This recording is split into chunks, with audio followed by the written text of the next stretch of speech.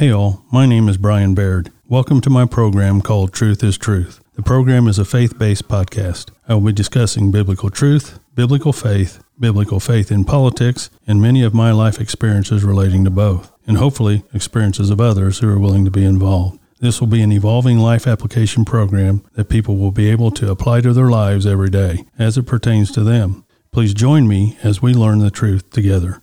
Thank you, and God bless. Hi all, Brian Baird here again, host of Truth is Truth podcast. Just want to let you know this is my Christmas special for 2020, and I'm in here on a Friday morning recording this podcast for my Christmas special, and then I will have my brother, Pastor Brett Baird, on with me this coming Saturday,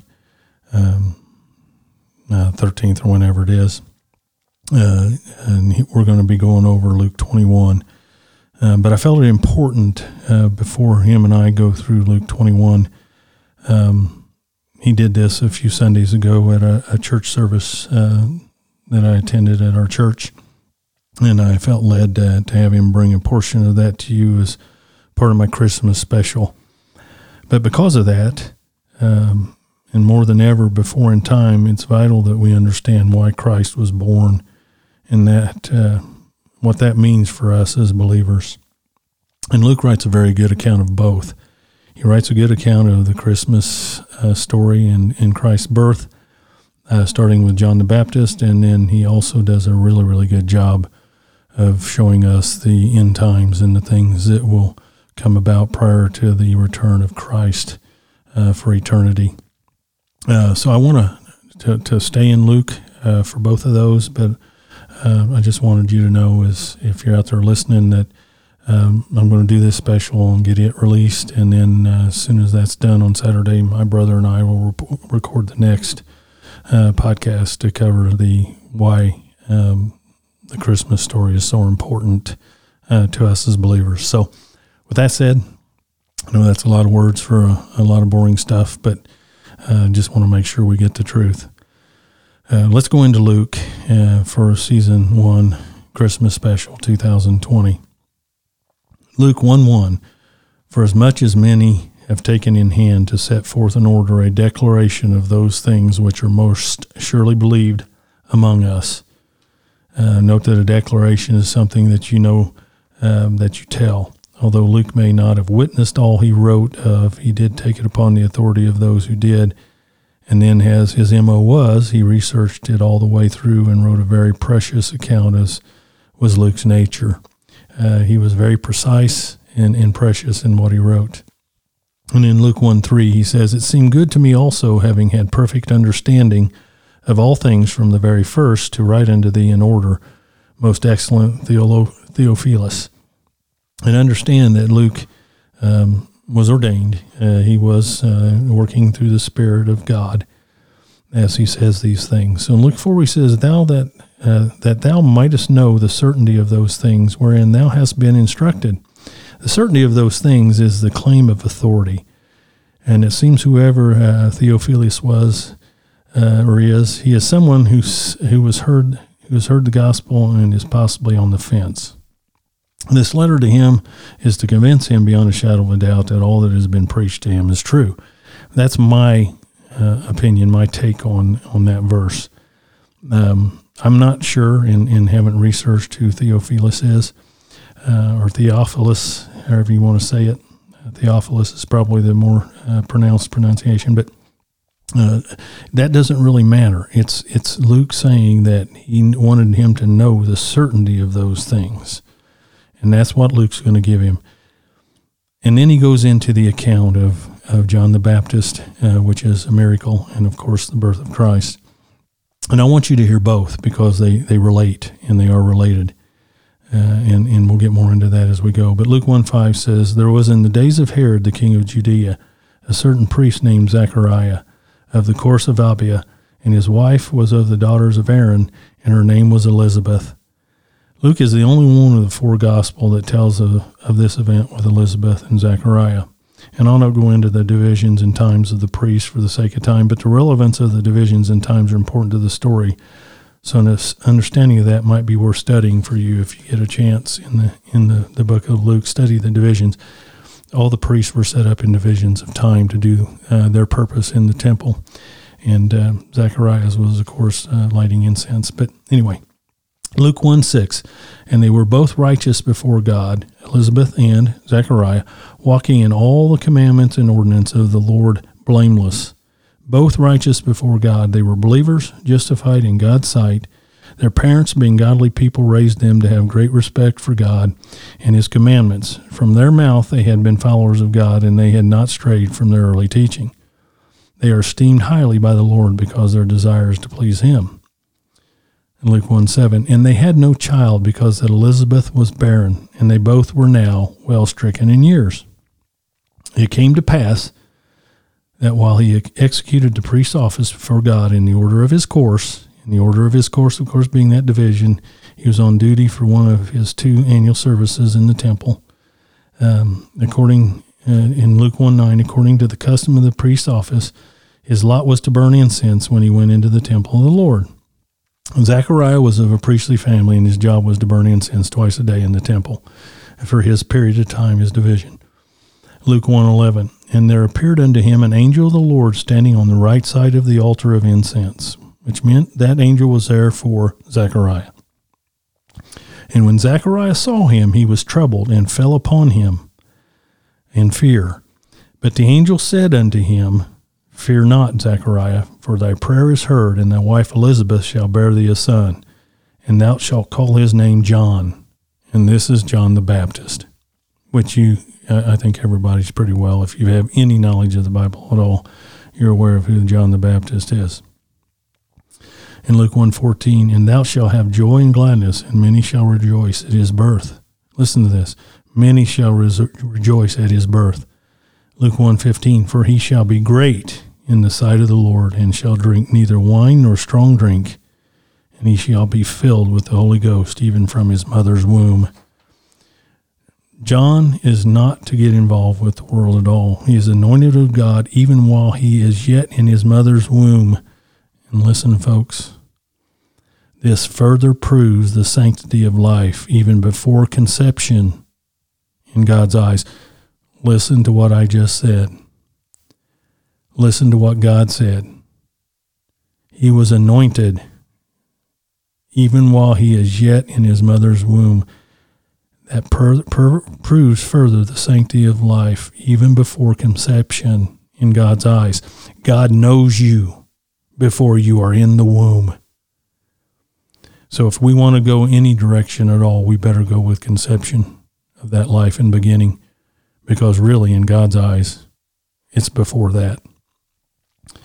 Woe unto them, I'll say it again, woe unto them that shed innocent blood.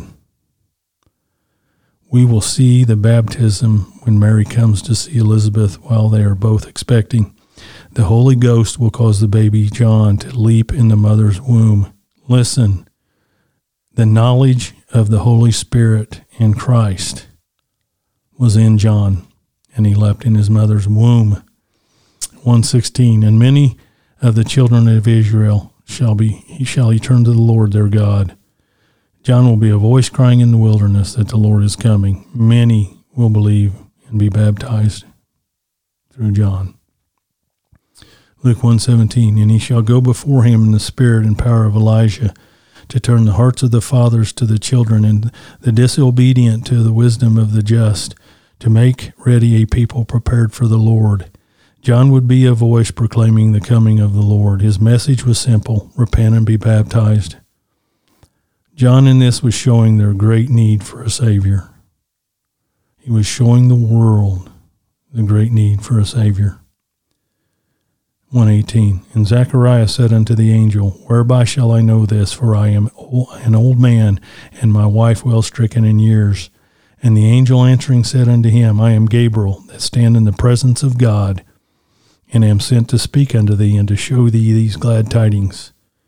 In Luke 1:20, and behold, thou shalt be dumb, and not be able to speak until the day that these things shall be performed, because thou believest not my words, which shall be fulfilled in their season. God will not allow this unbelief to spread. He strikes Zechariah dumb, unable to speak until the time of the birth. He will not be able to spread his doubt. And with that, I'll tell you right now, and when we get into Luke 21, you'll see this even more when Pastor and I get together. Be careful how you question God. It's okay to question God. It's okay to ask questions, and it's okay to truly, in your heart, wonder and ask God things. But think first that you're questioning the all-powerful God, and in this case, his representative, Gabriel. He should have chosen his words more wisely. He should have lessened his doubt before speaking to this representative of God. All the things remaining in John chapter 1 and beyond were truth and revealed as truth, and John led the way for Jesus to come. And I wanted to show you this account so as to set up the next account and to show that God does all things for our good and can do all things because he's God. Luke's account of the birth of Jesus is just as detailed and just as inspired as the amazing account above of John the Baptist, who was the Spirit speaking in the woods into the world of who Christ was. He was the representative sent by God to tell us who Jesus was. There was an announcement that God needed to make. He needed to make sure that those who were prepared, those whose hearts were prepared, would be ready to understand who the Lord was. So then we go on to Luke 1:26. And in the 6th month, the angel Gabriel was sent from God unto a city of Galilee named Nazareth.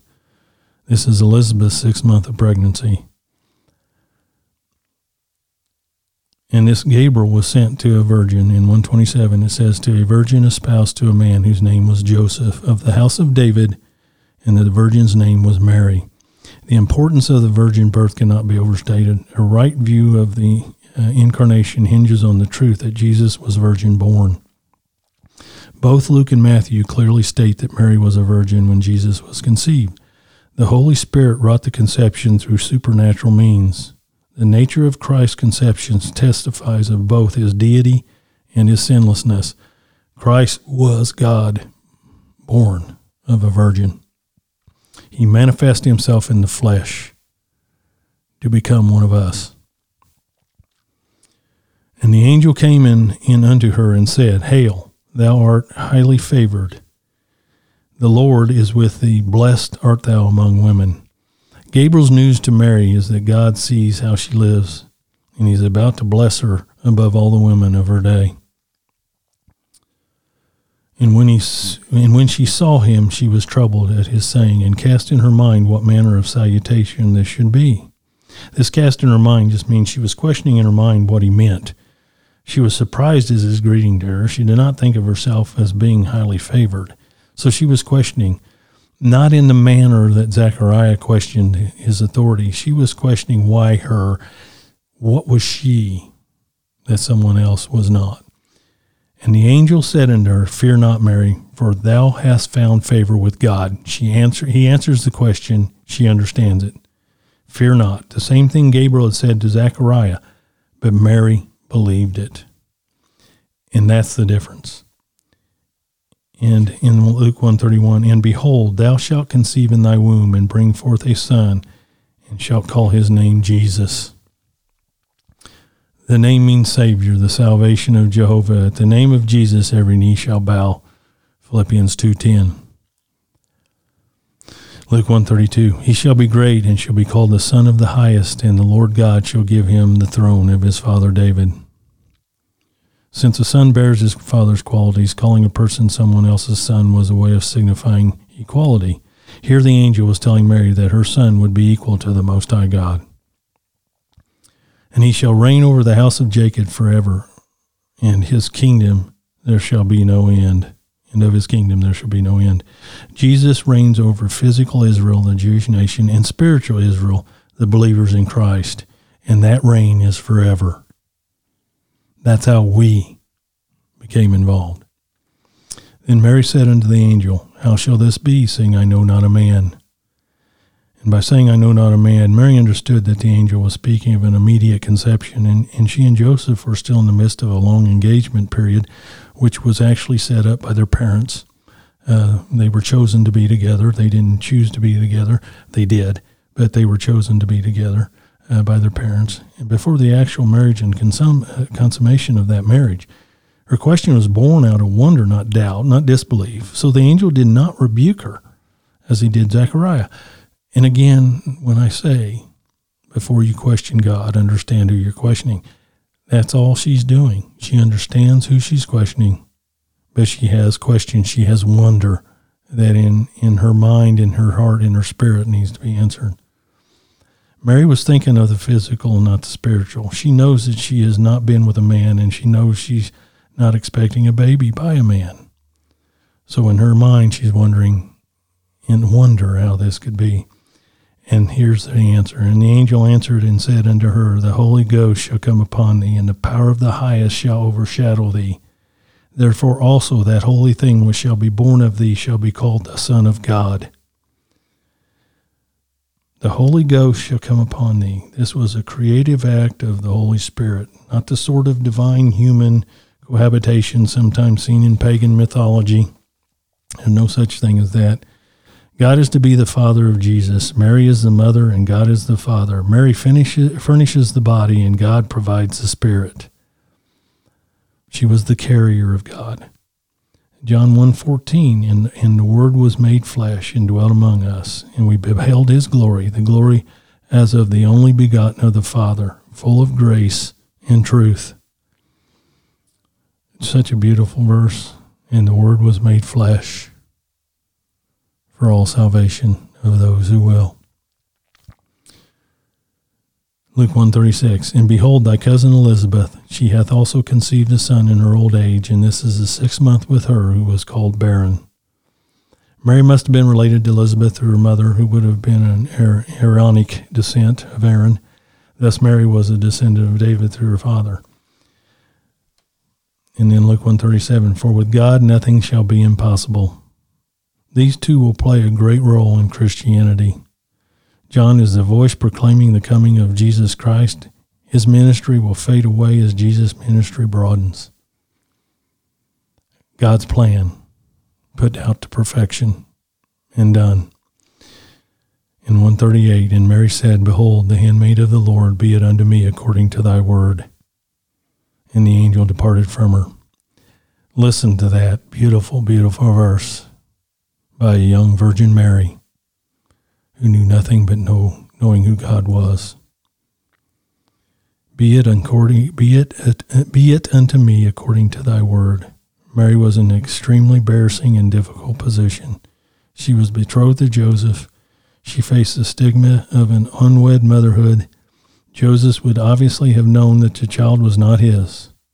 But we see here, listen, folks, Mary totally submitted to God, knowing that the outcome was worth the consequence.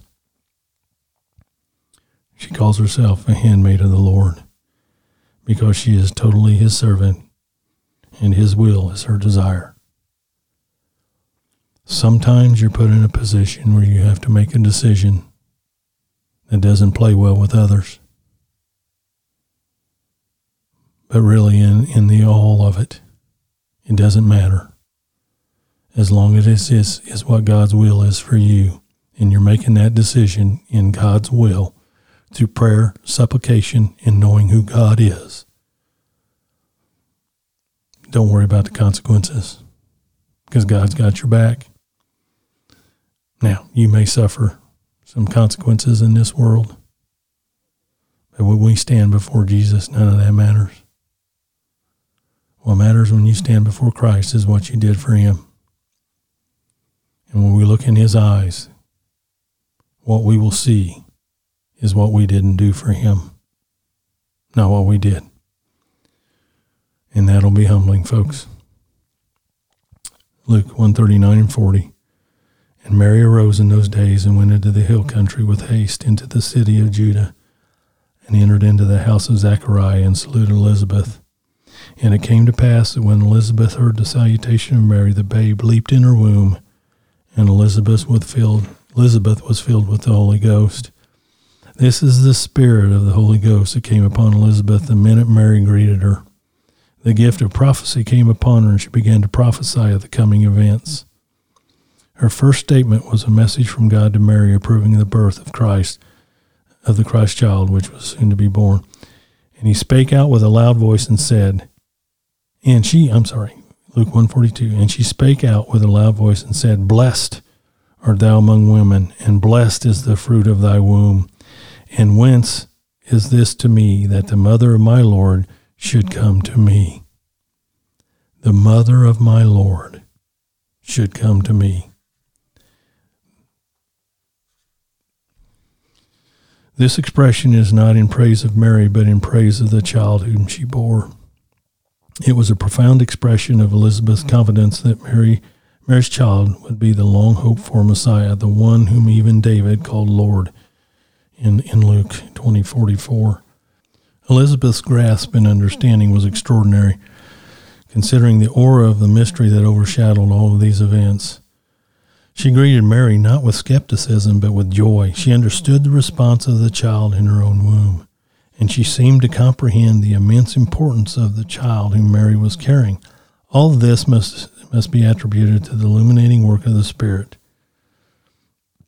Here we see in prophecy, Elizabeth recognizes Jesus as her Lord even before his birth. For lo, as soon as the voice of thy salutation sounded in my ears, the babe leaped in my womb for joy. The babe leaped in the womb for joy. The infant, like his mother, was Spirit-filled because he'd already been anointed by God. His response, like that of Elizabeth, was supernaturally prompted by the Spirit of God. This is a God that can do anything that he wants to do. We need to understand we're not dealing with some false God. We're not dealing with some human-made God. We're not dealing with some statue. We're dealing with an all-powerful, one and only true living mighty God. The God that enters us upon our faith and belief that the Bible is true and that what God says in his word is true.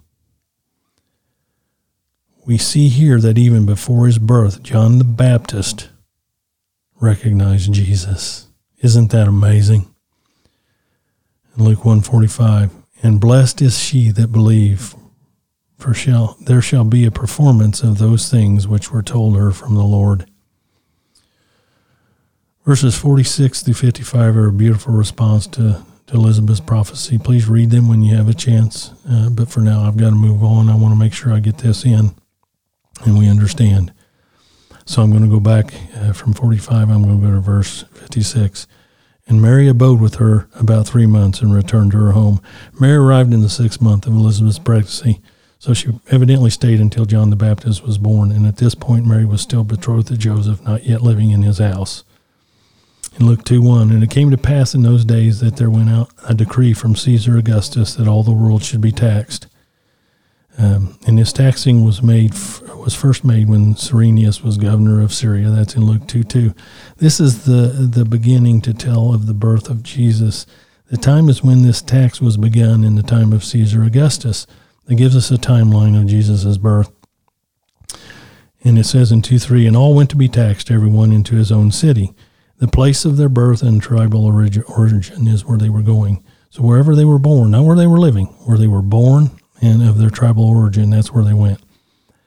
And it says in 2:4, and Joseph also went up from Galilee out of the city of Nazareth into Judea, into the city of David, which is called Bethlehem, because he was of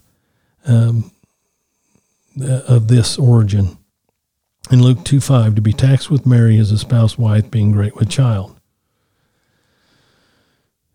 This was a trip of 70-plus miles through mountainous terrain, a treacherous journey for Mary, close to being delivering a baby. Each family was to return to the birthplace to be registered and was taxed from where they were born and not from where they lived. We Christians know that the main reason they had to go to Bethlehem was because it had been prophesied that Jesus would be born in Bethlehem. Mary was living with Joseph, but had never slept with him. She was pregnant by the Holy Ghost of God. Now it's time for her to be delivered. In Luke 2:6, and so it was that while they were there, the days were accomplished that should be delivered. And she brought forth her firstborn son and wrapped him in swaddling clothes and laid him in a manger because there was no room for them in the inn. Of course, the manger is a feeding trough for animals, and this is the source of the notion that Christ was born in a stable, something nowhere stated in Scripture. Ancient tradition held that he was born in a cave, possibly one used as a shelter for animals, but no actual description of the location is given. As to the inn being full, there were so many people in town to pay their taxes that all the rooms were full. This was all God's plan. We have to understand that for the prophecy to be fulfilled. In Luke 2:8, and there were in the same country shepherds abiding in the field, keeping watch over their flock by night. And lo, the angel of the Lord came upon them, and the glory of the Lord shone around about them, and they were sore afraid. And the angel said unto them, Fear not, for behold, I bring you good tidings of great joy, which shall be to all people. For unto you is born this day in the city of David a Savior, which is Christ the Lord. And this shall be a sign unto you. You shall find the babe wrapped in swaddling clothes, lying in a manger. And suddenly there was with the angel a multitude of the heavenly host, praising God and saying, Glory to God in the highest, and on earth peace, goodwill toward men. The heavenly host is a band of angels. One of the jobs of the angels is to continually praise God. Jesus is the King of peace. Peace has come to the earth in the form of a babe in a manger. This goodwill is from God to man. God has made a way for lowly man to be saved. The birth is complete. The story of truth begins for mankind. Mankind sinned against God. God provided a way for mankind to be saved from the eternal separation from God that was to come. The death. This beginning and future for us is why we celebrate the birth of Christ on Christmas. It's very important that the birth of Christ is understood for our salvation as much as it is for us to understand the crucifixion of our Savior. The blood had to be shed, and the death, burial, and resurrection had to be accomplished by Christ, who is God. This is so important for us as we see the world quickly in the direction of evil and worldly self-gratification. And this is going to bring us to the second part of this when I go and record Luke 21 with my brother Brett, Pastor Brett Baird. But we have to understand, number one, yes, do we know a close date of when Christ was actually born? Yes, we do. Was it December 25th? I don't think so. Could it be? Yes, could. But that's the date that was chosen to celebrate the birth of Christ. And we can go and we can argue that, and we can put facts together about that all day long and probably come up with a couple different views and dates, but all close. And I think we can get as close as God wants us to get, and that's as far as we're going to get anyway. But it's not when the birth happened. It's that the birth happened. The birth happened. The salvation was given to this world by the one and only true living God, the creator of all things, who created everything that we know, see, and do. He knew what he had to do in his love, grace, and mercy for us to give us the salvation that we needed to live with him forever. Those of us who will. And that will is not of ours. That faith is not ours. Our faith doesn't come from us or something that we do or we say. That faith comes from God. It's given to us by Jesus Christ himself. That faith that's instilled in our hearts as the Holy Spirit enters our body and lives and dwells within us. Listen, this is real. This is fact. The Holy Spirit of Jesus Christ, of God, the three in one, the Father, the Son, and the Holy Spirit, enter into our hearts, into our minds, into our bodies, and indwell us and live within us if we truly believe. And that battle rages on. That battle inside of us in our flesh rages on day in, day out. We have to make willful choices to either follow God or follow man. every day. It never stops. That's the battle that Paul was talking about, that weary battle that wore him out, that had him pray and say, God, take me, please. But if it be thy will, leave me here to take this punishment. The punishment wasn't the world. It wasn't what Paul was doing. It was living in the sin that he was living in, doing the things that he didn't want to do because of the flesh, and not doing the things he knew in his heart he wanted to do because of God. That's something that as a Christian you'll understand. If you don't understand who God is and you don't have that faith, you'll never understand that struggle, because you're living for this world. You're living for this sin. You're living in this evil. And I'm telling you now, people, you look at what's going on in this world. You look at the direction that this world is going. The majority of the people, the direction they're going is not the direction of God. And I don't care what you say. And as a commissioner, my name's Brian Barrett, and those of you that know me, you know I'm a commissioner, but you know I'm tell the truth regardless. The truth is some of this stuff that's happening, some of this stuff that's going on, people being pitted against people, the division that you see, this is all planned by these evil people. It's all planned by government overreach and people doing things that they shouldn't do and asking other people to do things they shouldn't do. It's for division, because that division needs to be there for a choice to be made. Because there is an Antichrist in this world, and that Antichrist is rearing its ugly head every single day that we live, and has been for centuries, for years, since the day of beginning. That evil will continue to battle with good. But the only thing we have as Christians, in our faith, in our truth, and it is truth, is that God wins. Always has. Always will. There's no doubt about it. Those of us that accept Him will live in eternity with Him. And we will reign with Christ on the right hand side of God, knowing and loving an awesome, gracious, merciful God, with hopefully a lot of people that have the same faith and the same love that we do. And in the scheme of things, as we go into Luke 21 here in the next podcast, that's all that really matters. Love people, forgive them, but tell them the truth. Let's not cave in, and let's not say something because it's the right thing to say, or it's the thing that won't offend someone.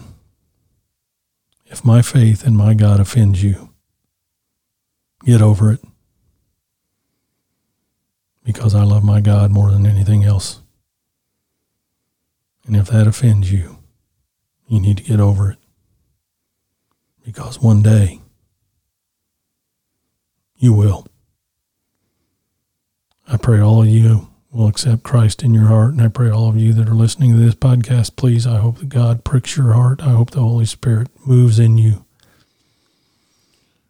And I hope in faith that you accept Christ as your Savior. Because the only thing in the world that scares me is hell. For those people, all people, because I care about people. So I hope this message gets to you. I hope it sinks in, and I hope God uses this message to bring you to His will, and to His way, and to His grace, and to the throne of mercy, where we're looking into the eyes of Jesus and praising Him for the rest of our lives in eternity. God bless you all. And as I say every time, be of good cheer. Look to the sky. The Lord's coming soon. Love you all. Merry Christmas. God bless.